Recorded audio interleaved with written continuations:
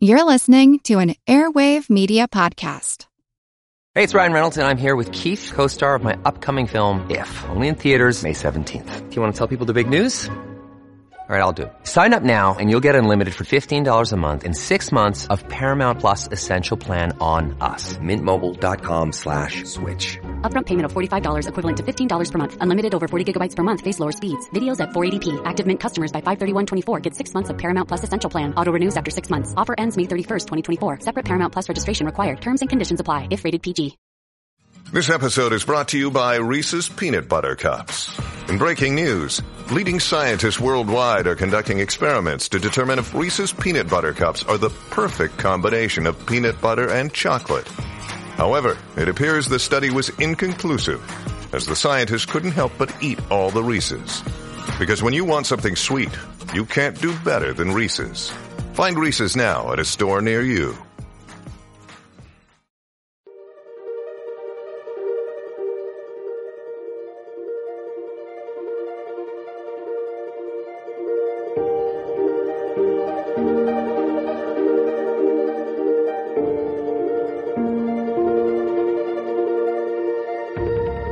Over 7 million different animals inhabit our planet. Now, the Ili Pika lives in the Tian Shan Mountains of northwest China. What can they teach us? Researchers think that they might be a canary in the coal mine because of the potential impacts of climate change. They indicate Many species are in crisis and need your help. Join the movement at allcreaturespod.com.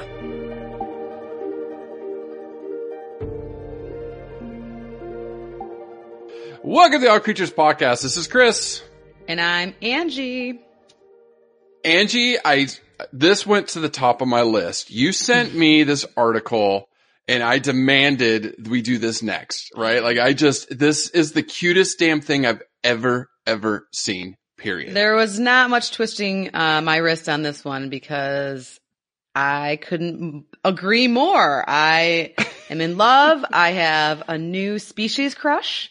And yes. I'm really excited to share it today with our audience because today we are going to be talking about the pika, which there's several species, but we're going to highlight what is known as the Ili Pika or the magic rabbit. This thing is adorable. So it is. I love my elephants. I love my honey badgers. I love my immortal jellyfish now. This thing by far is the cutest animal we've covered. Yes, I think I was talking about snow leopards and clouded leopards as some of the top cutest babies out there. Of course there's bazillions, but yes, this Ili Pika rises right to the top. And quite frankly, Chris, pikas in general are just very charming. They have, they're just cute. All the different species, I think, you just can't look at them without kind of saying, "Oh." I know it. And you know, it's before we jump into anything. And this one's really special because it was just seen a few years ago. It was just seen for the first time in 20 years in China.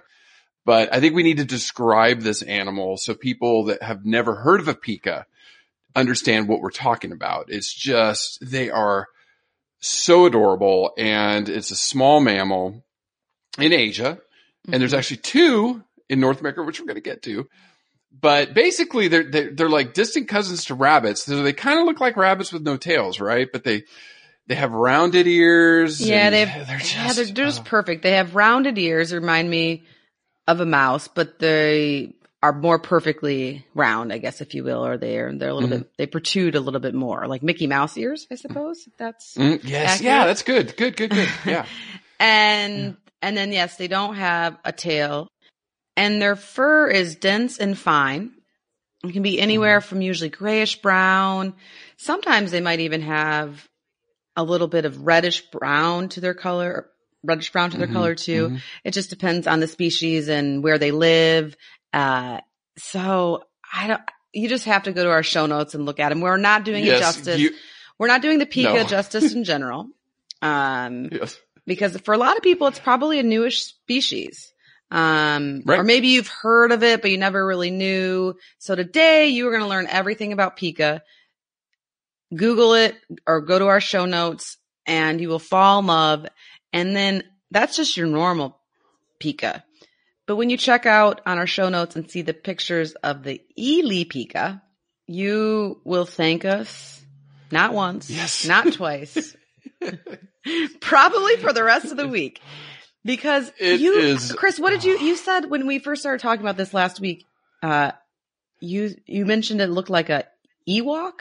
Ewok. Yeah. It looks like it's like a real life Ewok. It just is so cute. They call it the teddy bear face. Oh, that's right. That's a good description. Teddy bear face. Yeah. Its ears are super furry too. Perfectly round ears that are furry and the ears are like erect, like I said, like Mickey Mouse ears. And then its face is kind of bristly, almost like a teddy bear or a Scottish dog or something. Yeah. Or a Scottish Terrier. Adorable. You sent me that and I was like, okay, that's it. They win. Sold. It's the cutest thing ever. And we have some really good ones on the lineup too. And, this one jumped far straight to ahead. Right. Rightfully so. We pick ours. And these ones are endangered. So we're going to get to that. That's, there's a host of reasons. And yeah, Chris, when I was doing research on these guys, I came across this quote that made my jaw hit the ground. About the Ili Pika. And it's by the researcher that made them famous. And so if you stick with us, we'll talk more about his work.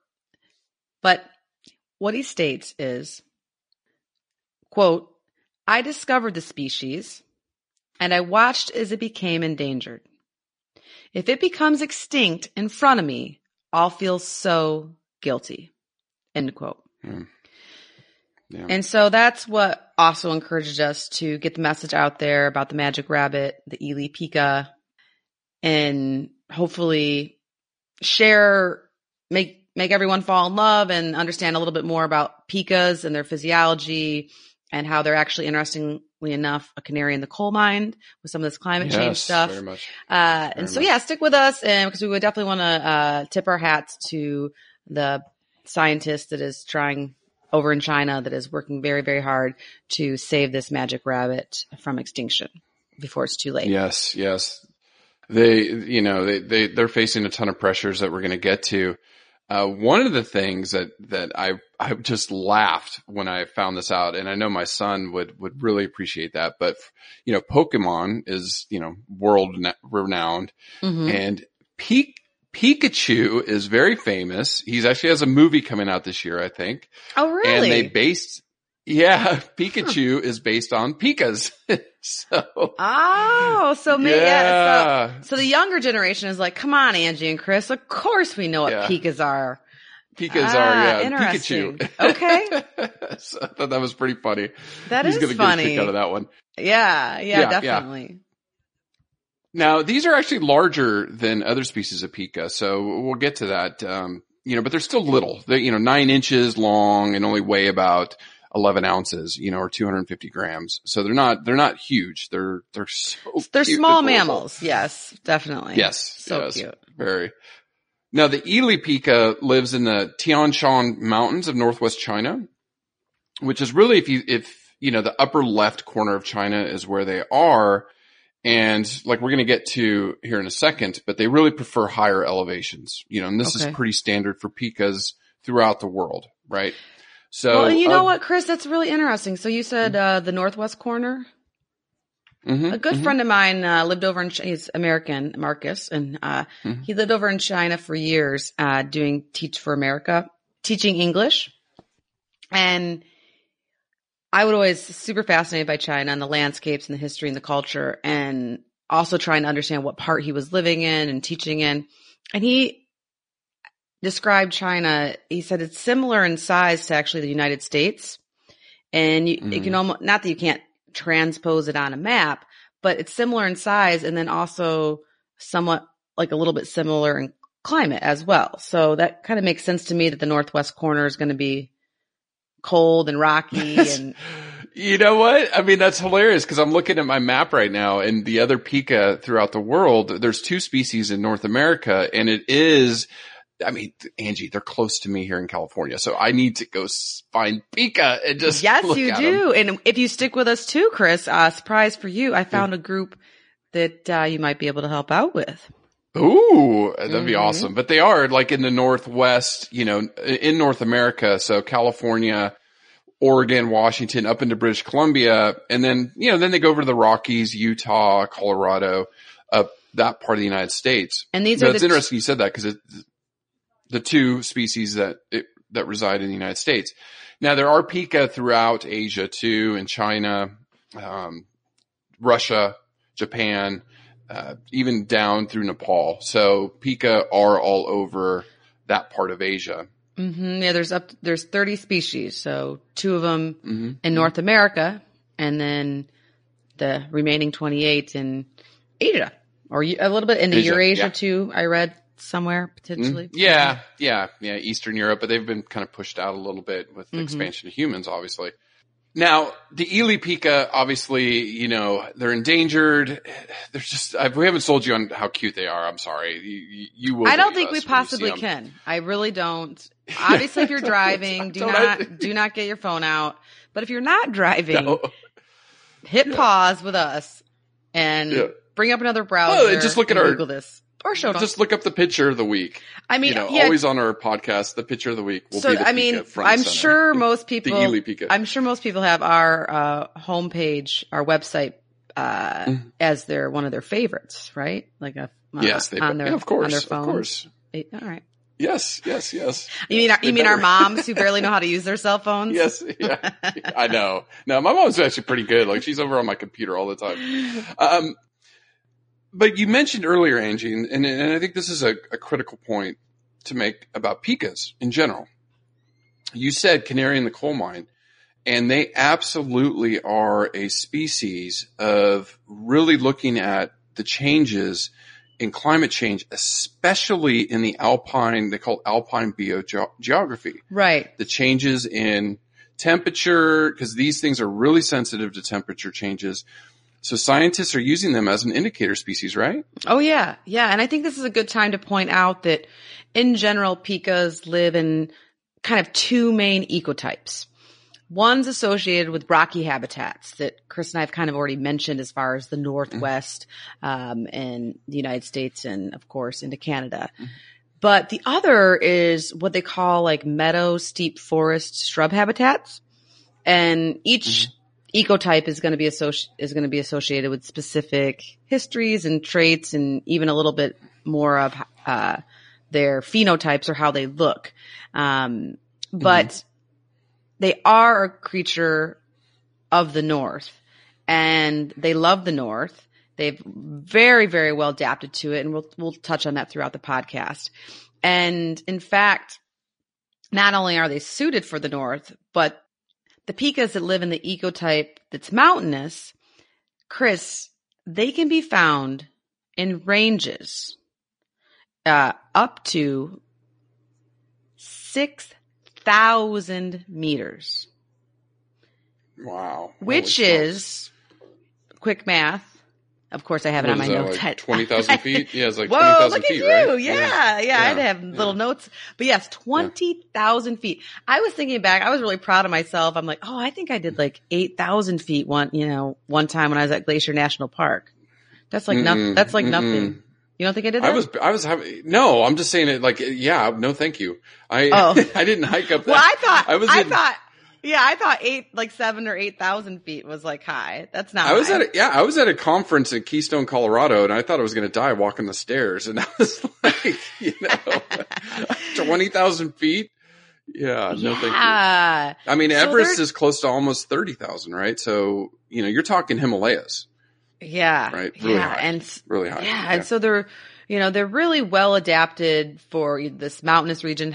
Some, like I said, it's actually the large ear. Well, you got it. Yeah. It's the large eared Pika of the Himalayas that goes up to, that's been recorded at, 6,000 meters. So, or even if they're of the more meadow steppe ecotype, they're still in cold weather. Like they are a cold weather critter, which is actually apropos for this time of year here for my friends in northern North America and Chicago. It's today is seeing little chilly. some historic below sub-zero weather due to some polar vortex. It's like 50 degrees. Angie, it's 50 degrees here and I'm freezing. I know. Such a weather wuss. I know. It's like, it's 40 Fahrenheit here and I've got my hot tea and oh my gosh, I actually slept with a heating pad last night to tell the truth. But John was so funny. Hey, real quick. He's like, you need to stop that. That is too much, is sucking too much energy. I just think he wanted me to But our friends in closer. Australia and New Zealand and down there, it's like 35 degrees C. It is like baking. It's like 40 degrees C almost down there. And that's the thing that with this whole with climate change is, historically it was called global warming, which was an unfortunate misnomer because I think it could confuse people that, yes, the overall Earth's temperature is increasing, but because of that, there's going to be crazy shifts in weather, and which means places like Chicago and, places that aren't seeing a lot of sub-zero weather. They're seeing extremes. They've seen extremes. Yeah. Exactly. Yes. And so with the Ili Pika or Pikas in general, why should we care? Well, there's lots of reasons we should care. One of the main reasons we should care is because Pikas, due to their sensitivity to this temperature and their dependence on sufficient snowpacks and summer vegetation, which we'll talk about when we get to diet, nutrition, and behavior. The American Pikas, which are the first one is the American Pika, and the second one is the collared Pika. Researchers think that they might be a canary in the coal mine because of the potential impacts of climate change. They indicate what is happening with climate change and the way they move and their decline in numbers and how they look for different vegetation and where they, if their range changes, if they're moving further up the mountains to seek more snowpack, things like that will help researchers have better understanding of the impacts on plants, because the Pika is an herbivore, which we'll talk a lot about in their nutrition. And they do a lot of storing of different plant materials in these alpine ecosystems. And so learning about how they're changing and what their behavior is doing differently could help us begin to kind of understand what the impacts are going to be to other trickle-down species, especially plants. Like we always, Chris and I, unfortunately, because we're not, to all of our plant lovers out there, all of our plant biologists, we don't really specialize in it. So I think sometimes we forget to talk about the importance of plants. And a lot of the trickle-down effect happens with top predators, lower predators and prey animals, but then it does move into plants. So seed dispersal. Just something like simple, like seed dispersal, like it's critical for the biome. Yeah. So the other interesting thing about a Pika, which talking more about plants, any of our plant biologist friends will enjoy this, is that the Pikas actually alter which plants they're collecting and how far they will forage depending on what is and what is not readily available. And this, basically this variation really affects the plant community and the composition. So if they're foraging and stockpiling at a very stable rate, that will help the plant community be stable, and it'll slow the process of succession of plants and turnover.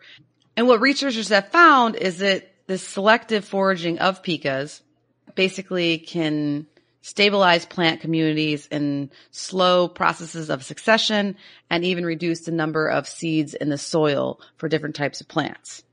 So they have a really big impact on the plant community, which is really, really fascinating. I guess I should care more about plants since I love herbivores so much and their and their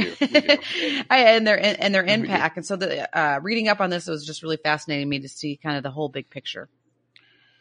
You capture it beautifully too. Just again, I think, listening to this podcast, to our listeners out there that have been following us, getting the big picture, and something that my eyes have opened is the circle of life isn't just a lion and a zebra.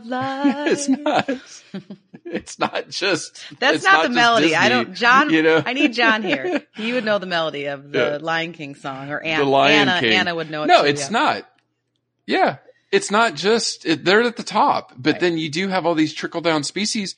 Like pikas, and then you have insects, and then you have the plant community, and then you have the microbe community. I mean, there is, oh my goodness, it is all affected. All of it. We're all connected, man. We're all connected. We are. That's pretty cool. We are. And so you captured it beautifully, like especially focus on plants. The species of Pika, so like Angie said, up to 30 species. These are Lagomorpha, the order, or Lagomorphs. Our first Lagomorph. New favorite? Yes. Yes, our new favorite. And this includes the Pika, and then rabbits and hares, which I think this is like mustelids are still one of my favorites. I think the Lagomorphs are just going to be one of my favorites. Well, I promise you this, listeners and Chris, we are going to do another rabbit or hare in the very near future, because I want to learn more about their behavior. I'm going to touch on a lot of the interesting Pika behaviors, but rabbits in general are just really unique, and they have some really cool behaviors. So stay tuned. You'll see a lot more. We promise. And who doesn't love rabbits, right? I mean, I took care of them when I know. Was a keeper at the zoo, and I love them. And they were amazing education animals. And so that's another thing too that people always forget. It's when kids go to a zoo, of course who isn't blown away by seeing something as majestic as a lion? But all the kids love the fact that they can actually touch a rabbit. If that either at children's zoos or at like farm in the zoo, that's where I worked.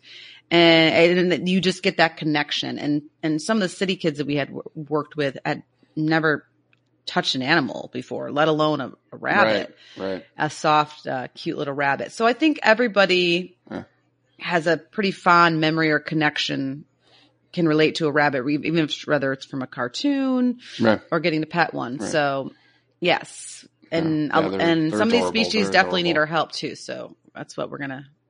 For sure. Now they're the family Ochotonidae, and so the Ili Pika is Ochota. Oh my god, I can't say this. Ochotona iliensis. I'm good at the ensis part now. You are doing. I applaud you, Chris. I don't even try. Like, you're my buddy, because it's like my weaknesses are your strengths. So I applaud you for even trying. Yes. What was the one we did, the Mississippiensis? Oh, whatever it was, I totally slaughtered it. I mean, let's be realistic. Yeah, Mississippiensis.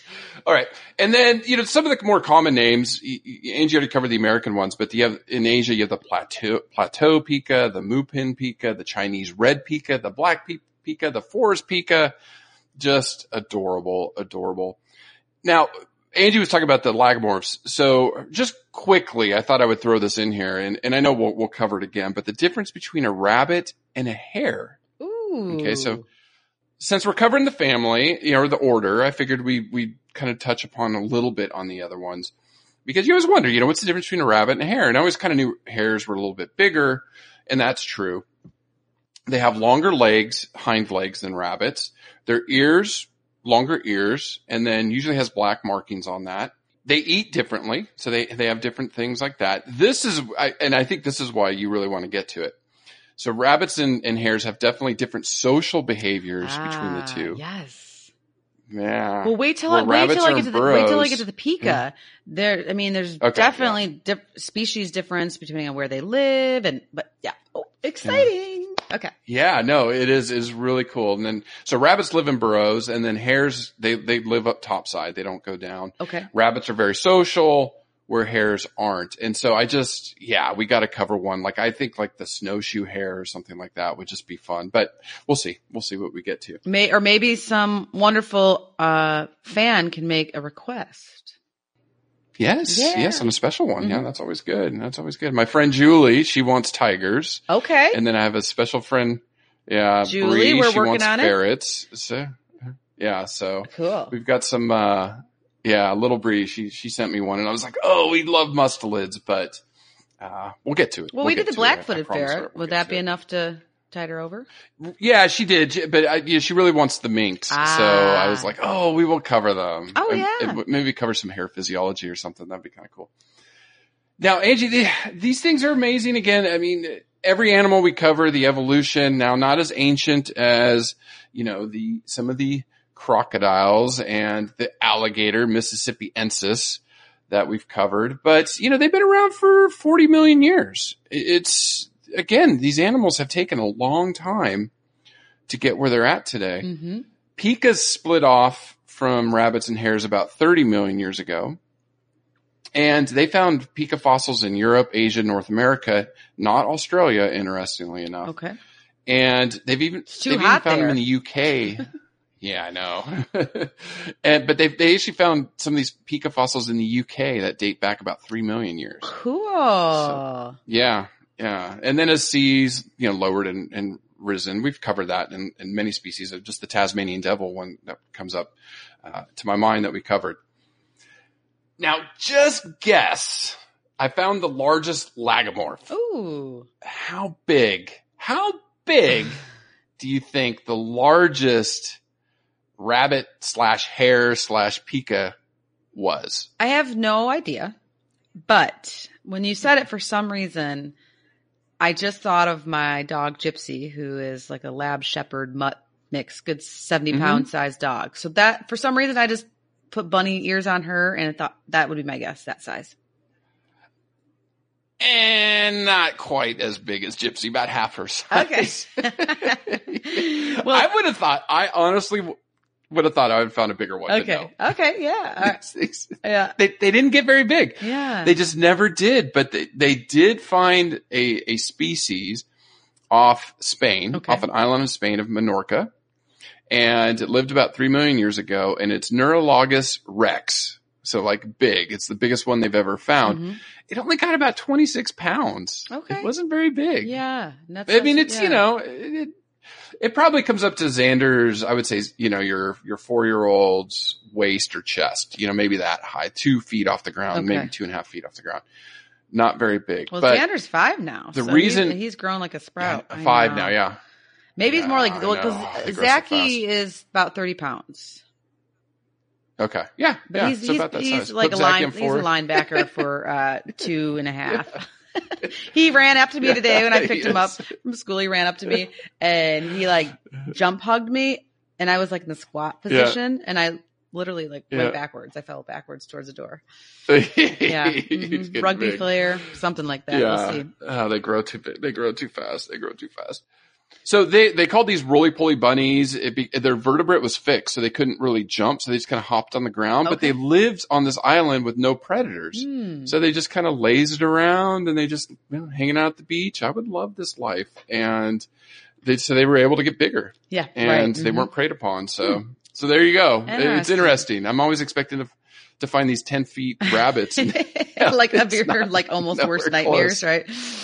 Yes, it was like a good dream, but a bad dream. I don't know what to think right now. Well, what I found interesting with here, I'm going to try it just for you, Chris. The Ochotonidae family. That was horrible. Okay. Ochotonidae. Yeah. I don't know. No, it was good. But the Pikas, for lack of a better word, represents a third of the lagomorph diversity. So the 30 species represent about a third. I had no idea that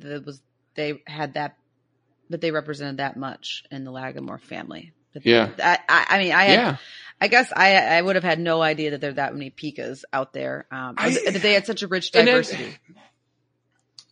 And it's just an animal like I've heard of them before, just never really thought about them, never really I know. even That's why this podcast is them. so awesome because I learned so much. I know. Yeah. Until you sent me that picture and I was like, we're doing that next. Yeah. Period. Yeah. End of story. Yeah. Like, Yeah. I don't care. Stop the presses. We're doing that animal. And when I looked at it next. though, I was like, this is fake. Like this somebody photoshopped this. Yeah. That's what I thought. That was my first thing. No kidding. And then when I realized like a it was jackalope, right? Yeah. Right. When I realized it was real, I quick was like, well, what's it related to? That's just kind of the evolutionary biologist or wannabe in me. And I actually came more up into like raccoon or I did not go lagomorph. So no. You know why though, Chris? Because I was not familiar with pikas. I think if I had a little bit more education on pikas and understanding their diversity and their body shapes and their beautiful round Mickey Mouse ears, it would have maybe dawned on, and where they live in these rocky, a lot of them are in these rocky, sloped, mountainous terrain. Yeah. But anyways. Yeah, they're amazing. They're amazing. Now, again, being a small mammal, their lifespan is probably on average around 3 years, but they can live up to 7 or 8 in there. And like you mentioned earlier, so some of the physiology stuff that I found is they're a herbivore, which we talked about. About 9 inches, again, we said, long. These ones are the Ili Pika is a little bit bigger. They can run about 15 miles per hour or 24 kilometers per hour. I have a question for you. The fastest lagomorph, who would it be and how fast? Well, probably the jackrabbit. Yay! Ding, ding, ding. All right. Good job. Thanks, Good job. Thanks. Good job. That's yeah, his name. It is. Now, speed, I'm not going to probably get so correct. That's a hard one. You said Pika's 15. Is that miles or kilometers? Miles per hour. Jackrabbit. 30 miles per hour? Close. Just add another 15, 45. Oh, wow. They're pretty fast. Whoa. Yeah, I know. They're pretty fast. 45 miles per hour, 72 kilometers per hour. They can go pretty quick, but that was good. It was a good guess though. I wouldn't have guessed that. Now, one of the things you talked about was temperature sensitivity. So anything over 78 degrees Fahrenheit, they really start to suffer. And then that's where, they can end up dying if it gets too hot. Exactly, Chris. Yeah. Pikas require really cold temperatures to live.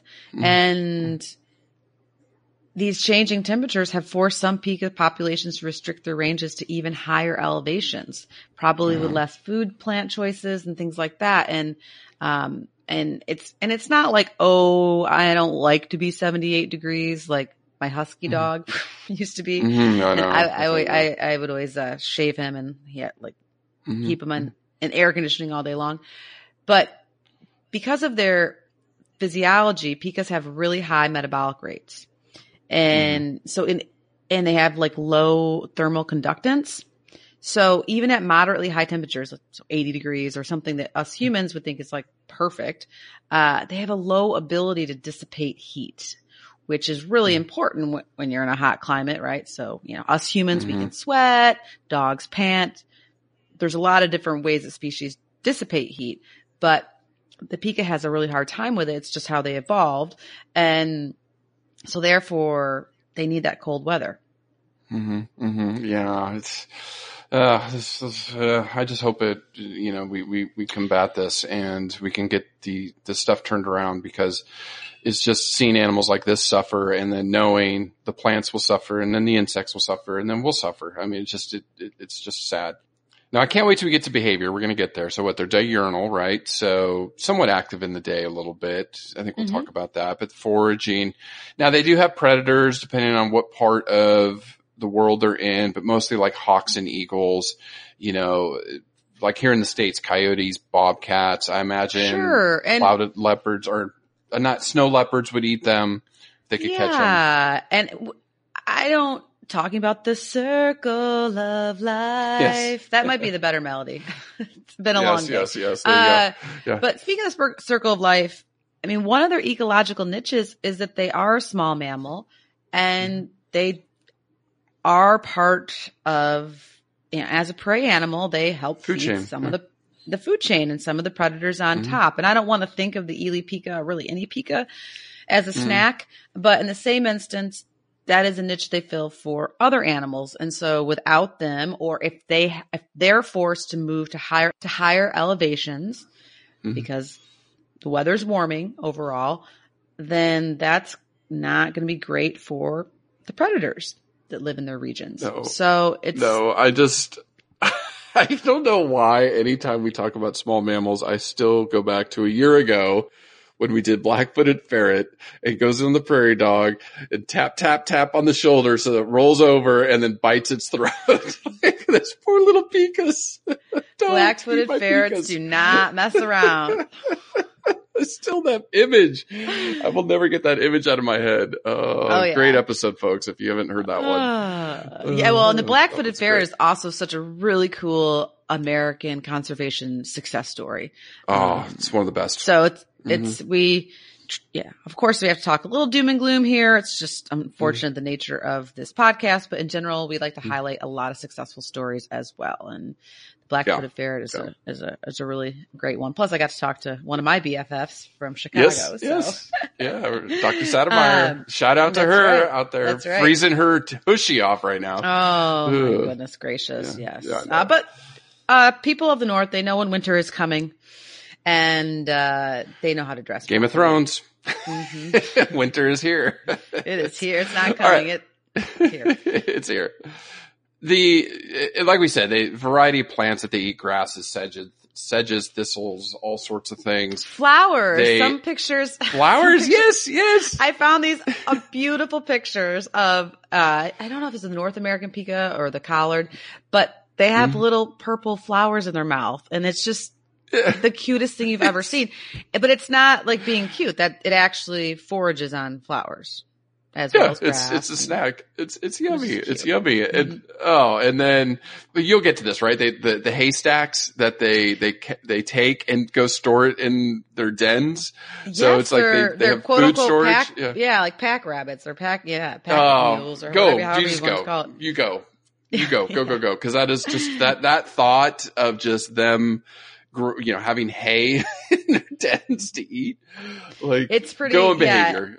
Yeah, no, it's really cool. I mean, they collect a wide variety of plant matter. And when we use the word hay, Chris and I are familiar with this. Hay just in the horse world means grass that's been dried.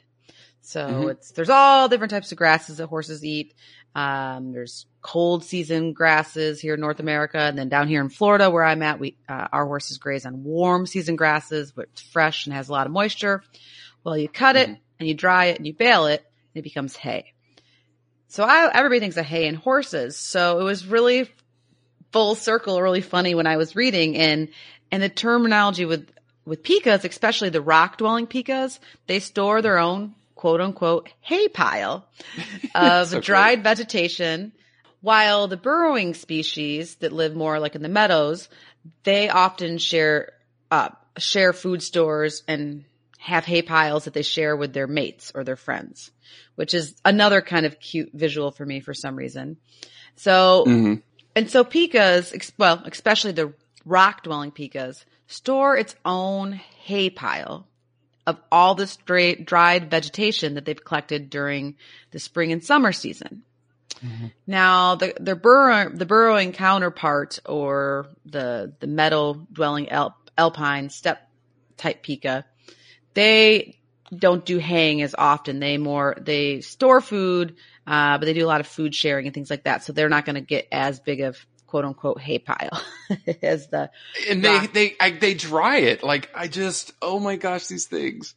Yes. Oh my gosh. It's like, they're little farmers. I know. I want to train my horse to do that. Like, can you cut a whole bunch of grass, set it off to like pick it? So I mean, think about what they're doing from an animal's point of view. Is they're actually, they're using their front incisors.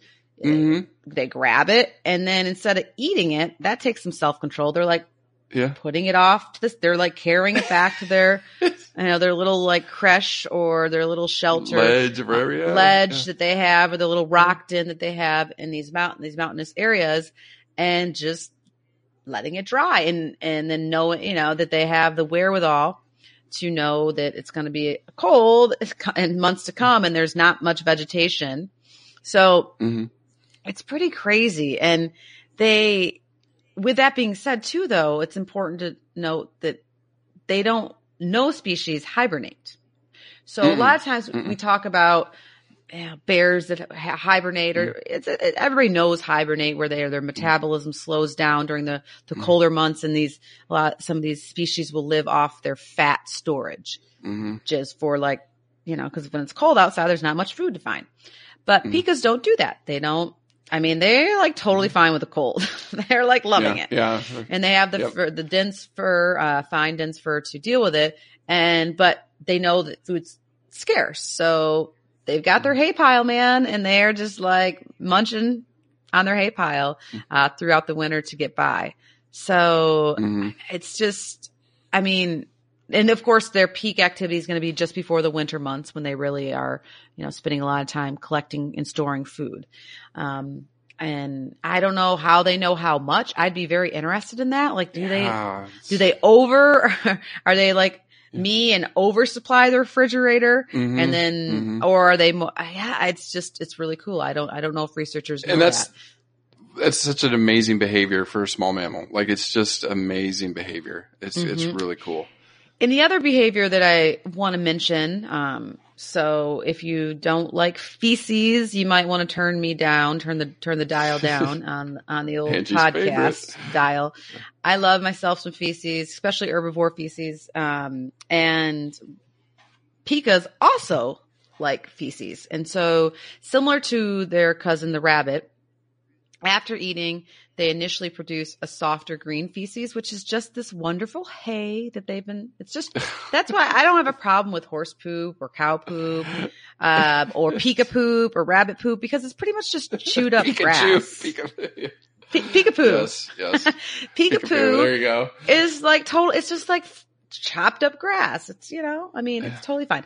But so what they do is they produce this soft green feces, which they actually eat again to take in further nutrition, before producing a final solid fecal pellet. And so everybody who's not familiar with this behavior in rabbits is probably like, huh? And as a rabbit keeper, it's really important in understanding their physiology that us keepers, people that care for animals, a lot of us tend to love to clean, a little type A, and want to keep the animal's habitat very, very clean. But with rabbits, you just have to make sure that they do have a little access to their feces. I mean, if you just don't want to clean their cage like 5 times a day. Once a day, that gives them more than enough time to find that fresher feces it's still basically full of a lot of really important vitamins and minerals that have the body, because of their high metabolic rate, they're not necessarily able to take the time. They have a very fast transit time from, basically that's like when you eat something, it goes down your esophagus, through your stomach. Quickly. Yeah. It goes through really quickly. And so the rabbits miss out on a lot of vitamins and minerals that could be absorbed. And their bodies are so smart that they know this. And so they've developed this behavior to basically recycle the food and get the most nutrients out of it. And so a rabbit can actually get really sick, if you basically don't let it have access to these first soft green feces. So don't kiss your rabbit on the lips at home. No. Or a Pika, I guess, for that matter, because yes, you don't know if they just ate their fresh feces. But it's very, very important, and it's not gross because it's just like a green ball of grass. So that's my poop story for the day. My Pika poo story. All right. Pika poo. I like that one. And now, Chris, regarding their social behavior, it depends. And this is what fascinates me about these guys. And I went down the rabbit hole, pardon the pun, a little bit, but I didn't have as much time as I would like to. And so this is why I would like to study a little bit more as far as lagomorph or rabbit or hare or Pika, basically social behavior. So the species in North America that live primarily like in the Rocky Mountainous areas. They are somewhat independent and they will defend their territory, especially against members of the same sex. They'll of course come together and get along to mate, but the North American ones are relatively asocial for the most part. Now, the Asian pikas that live in the rocks, they team up, and I think I read somewhere too that can even be monogamous. They'll team up and defend their territory in pairs. And they spend a lot of their time in the same area. They store their hay together, his and her. There's no his and her hay pile. They put it together. Yes. And they communicate with a lot of vocalizations, which I'll touch on in a minute. But they're asocial outside of their pairing. Okay. So North America, leave me alone. Asia and the rocks, I like you, but anybody else, no thank you. Yeah. Now, in contrast, the Asian pikas that dwell more in the meadows are considered highly social family groups. They consist of adults as well as young. They have communal burrows, right? Because they don't have the mountains to hide in the crevices, so they have more of a burrows. They live at much higher densities than the rock. Their cousins, the rock pikas, and they have. This would be if you're doing a behavior study, you'd probably want to.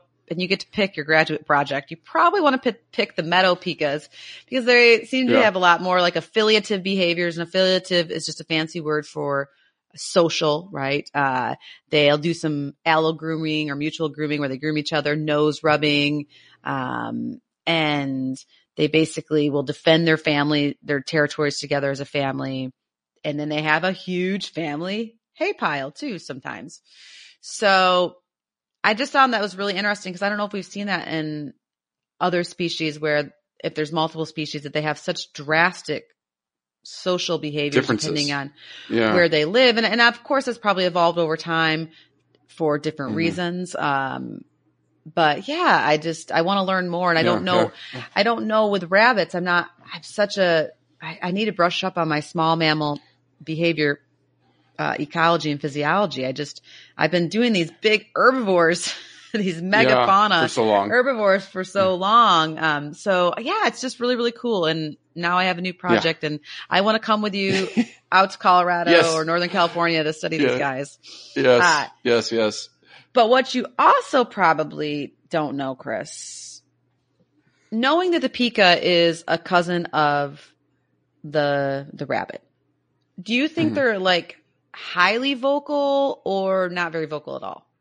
Oh, I'm pretty sure they're vocal because I think I didn't listen to the videos. I'm like, oh, Angie better cover this of their calls and stuff. I think they've got to be, right? Oh, right? Yes. I guess I worked with rabbits. Rabbits are pretty quiet. I mean, if a rabbit vocalizes it means something. It's pretty it's bad. Yeah, it's not good. Yeah, it's pretty rare. But once again, I don't want to talk too much about rabbits and hares because I haven't studied it and I clearly don't know. But pikas have distinct calls, almost like a dialect, not so much, but I mean, just they vary in duration. They can be short, quick, longer, drawn out. They have songs. Incredible.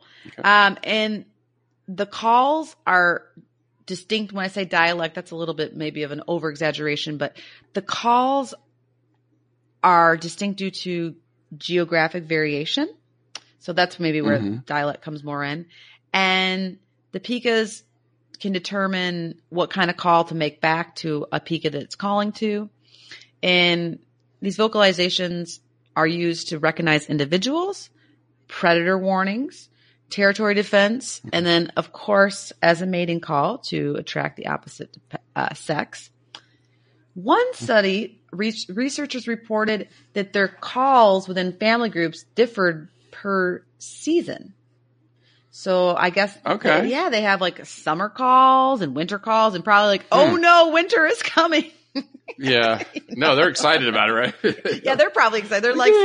They're like rolling in their hay pile, like I'm ready, you know. I just, you know, with these little guys, it just the diversity of small mammals. We just need to cover more of them. That's my final answer because it's really interesting. And well, here, Chris, I'll give you a little example of a Pika vocalization. Stand by.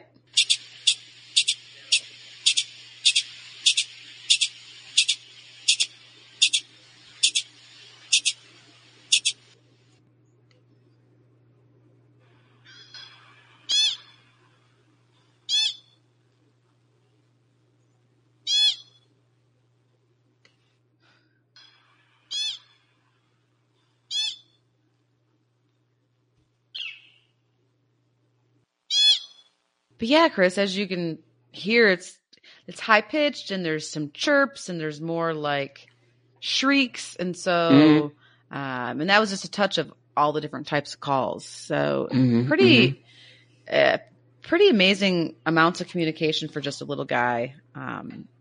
Yeah.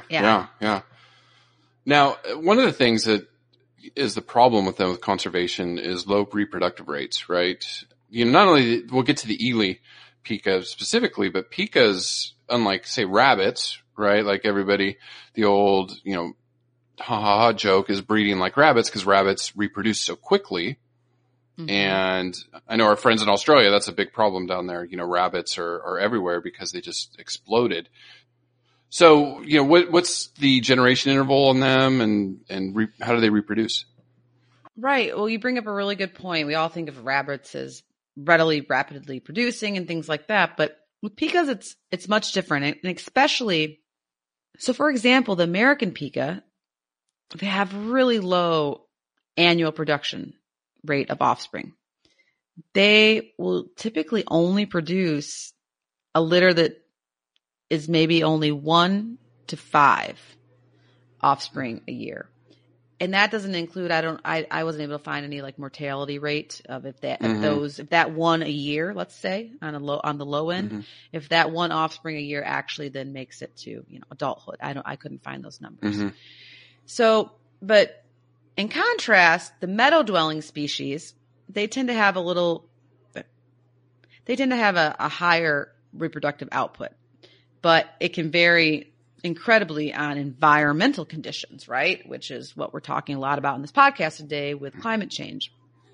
And so they can kind of double that. They'll produce litters that are, you know, twice as large, a couple times a year, throughout the season. So they have potentially a lot higher output, but a lot of the rocky ones, but a lot of the species that live in the rocky regions, like the Ili, maybe 1 to 5 young a year. Not a lot. Definitely No. And then these juveniles, it takes them about a year to sexually mature. So that's not too long. But they have breeding season depending on where they live, but it's usually, of course, makes sense like in late April, to of course into July. And they're only, their gestation period is about, of course, it varies a little bit for the species, but it's going to be about a month. So that way they can get the offspring on the ground while the weather is still nice. Or if you're a meadow dwelling Pika, you might have a couple different litters throughout the breeding season, if you're lucky. So when baby Pikas, Pika pups, I don't know what baby Pikas are called. I should know this. Chris, quick, look it up while I'm talking. When Pikas are born, they have a little bit of hair and their eyes are closed and they have teeth.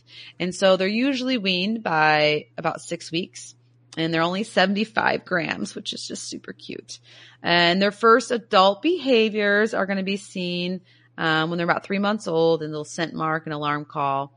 And when the mother does wean them, there will be a little bit more maternal aggression as the young keeps trying to nurse, but eventually the offspring will be fully weaned. And depending on if they're more of a rocky dwelling, asocial type Pika, that's about it.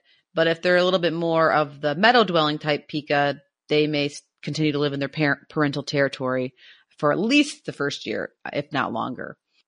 And Chris, we joke a lot on this podcast about parents and deadbeat dads has come up on different times.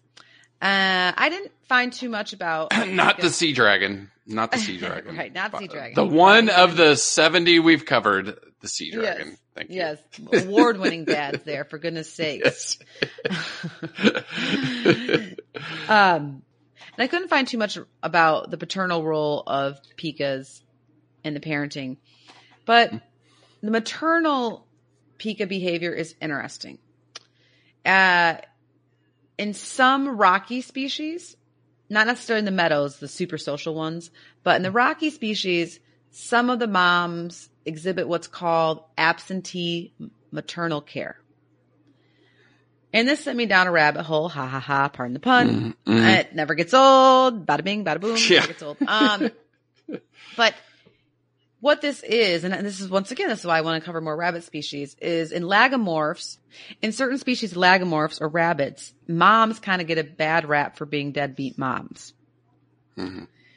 Now, and what's been reported is that they only nurse their young a couple times a day. They don't stay with their young.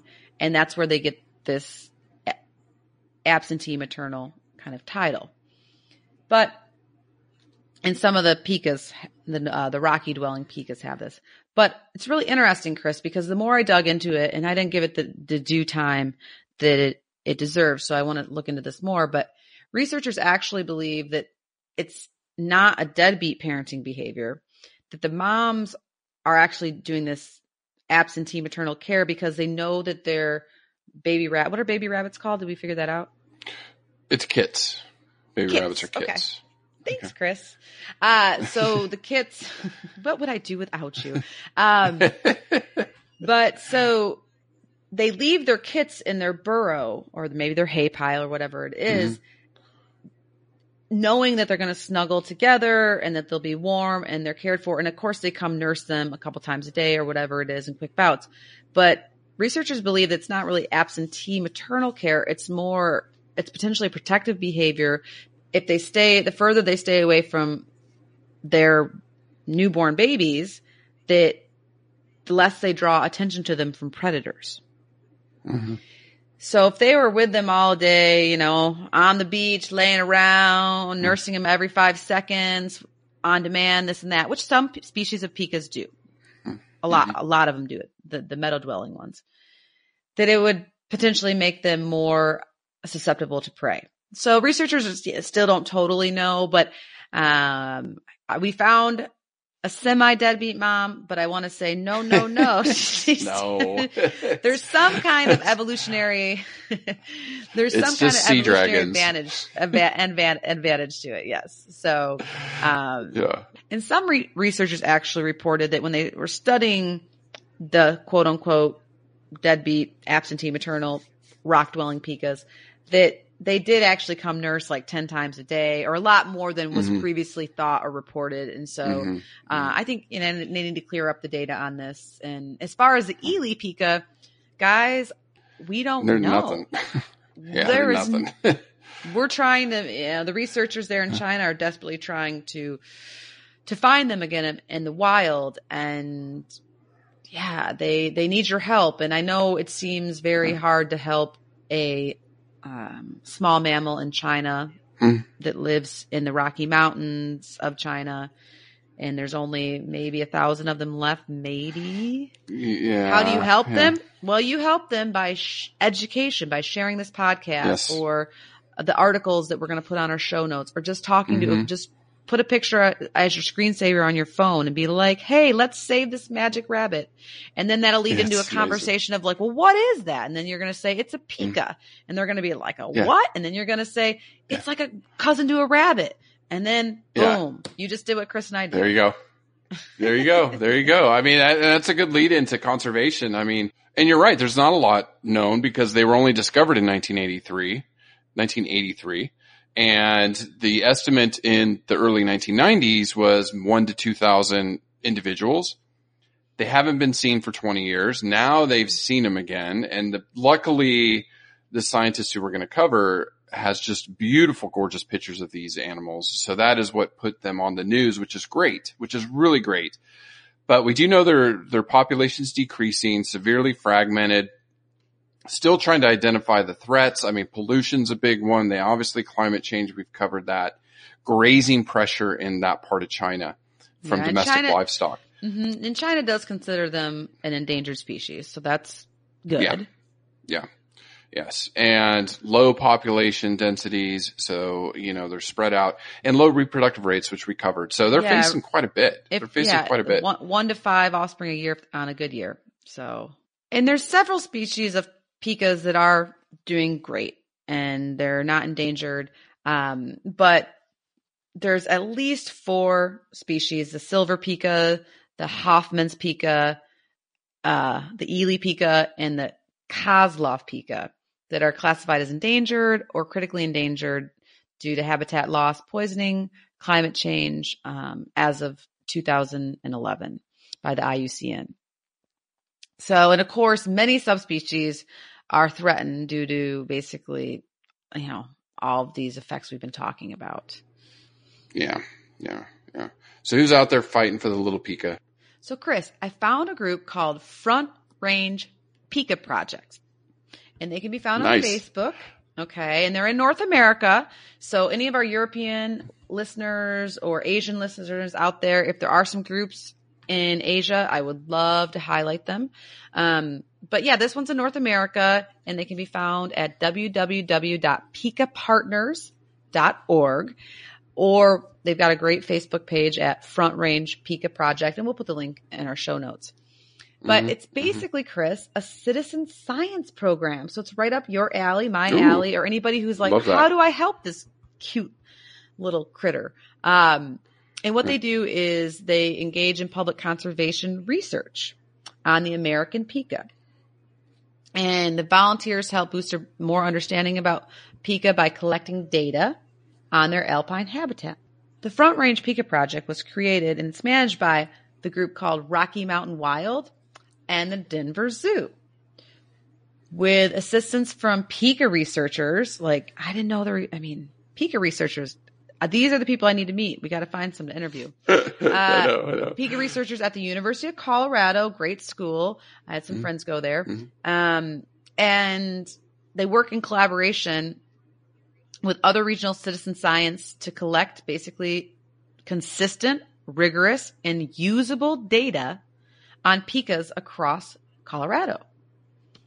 And here, Chris, we see once again the Denver Zoo, a zoo partnering with universities and researchers and nonprofit groups to help wild pikas out and learn more about their numbers and collecting data on them, which is really important as we move into this, 21st century of global climate change.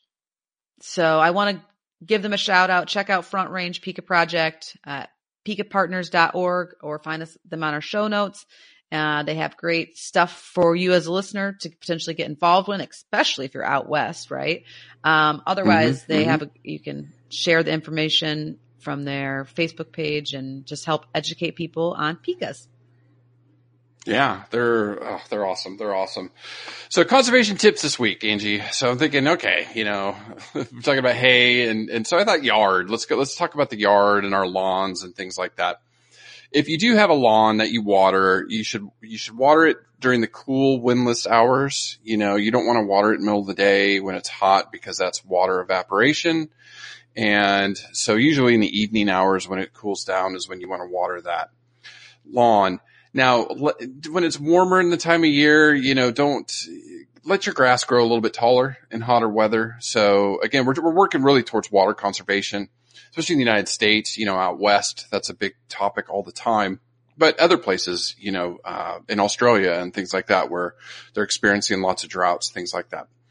Use mulch. You should always mulch your beds, your flower beds, your plants and things like that, because that helps save moisture in the soil. It's always good, and it looks pretty, always mulch out front.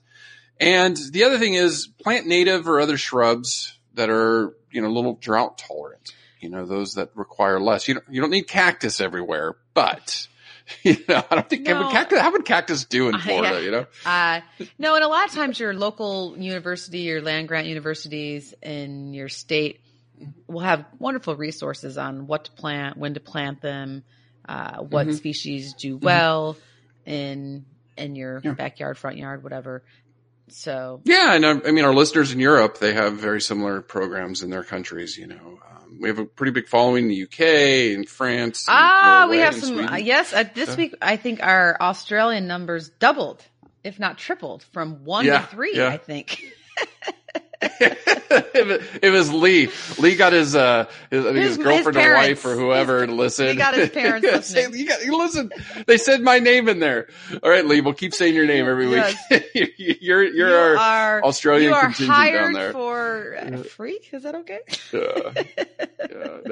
I know. Yeah, we got a few hundred down there in good old Australia, and we're still getting good numbers from New Zealand. So Angie opened with a quote, and I just want to talk about, he's a conservationist, Li Weidong. He is the one that discovered the Ili Pika. He actually named it after his hometown, where he's from in China. And what Angie said, he retired in 2007 to focus exclusively on this species. And the World Wildlife Fund? He first observed it in 1983. Mm-hmm. And so he's getting grants, and World Wildlife Fund's been a big one. And he spent more than 32,000 American dollars so far over the past 3 decades just to raise funds for them. And he's just an incredible human being. Like, that's why I love these interviews that we do, highlighting these people that are out there fighting. He needs like a GoFundMe. Yeah. Like, it's just like a GoFundMe, maybe. It is amazing, amazing work that he's doing. And again, how one person, so for the listeners, if you don't think you can make a difference, you can. You absolutely can. When Angie and I started this podcast, we're like, we're going to make a difference, and we're going to try our hardest to make a difference. And I think we're doing it. You can make a difference. And I know we have lots of keepers and conservation friends that are making a difference. We have a wildlife veterinarian there, right there in Gainesville, Dr. Cottrell, working hard with bat conservation and the things that she does. So, lots of you, thank you for listening. You're wonderful. Share this picture that we're going to post with the Pika, and people are going to wonder, what in the heck is that thing? Because it is the most adorable looking face you've ever seen. It is. It really is. It should get you excited about animals in general and then conservation. So please enjoy the Ili Pika, all species of Pika, all creatures great and small. And I'm so glad we got to talk about a small mammal today. Yes. And we've got great ones coming up. So thanks for joining us, and we'll talk to you next week. Okay, have a great night. Listen, learn, share. Join the movement at allcreaturespod.com.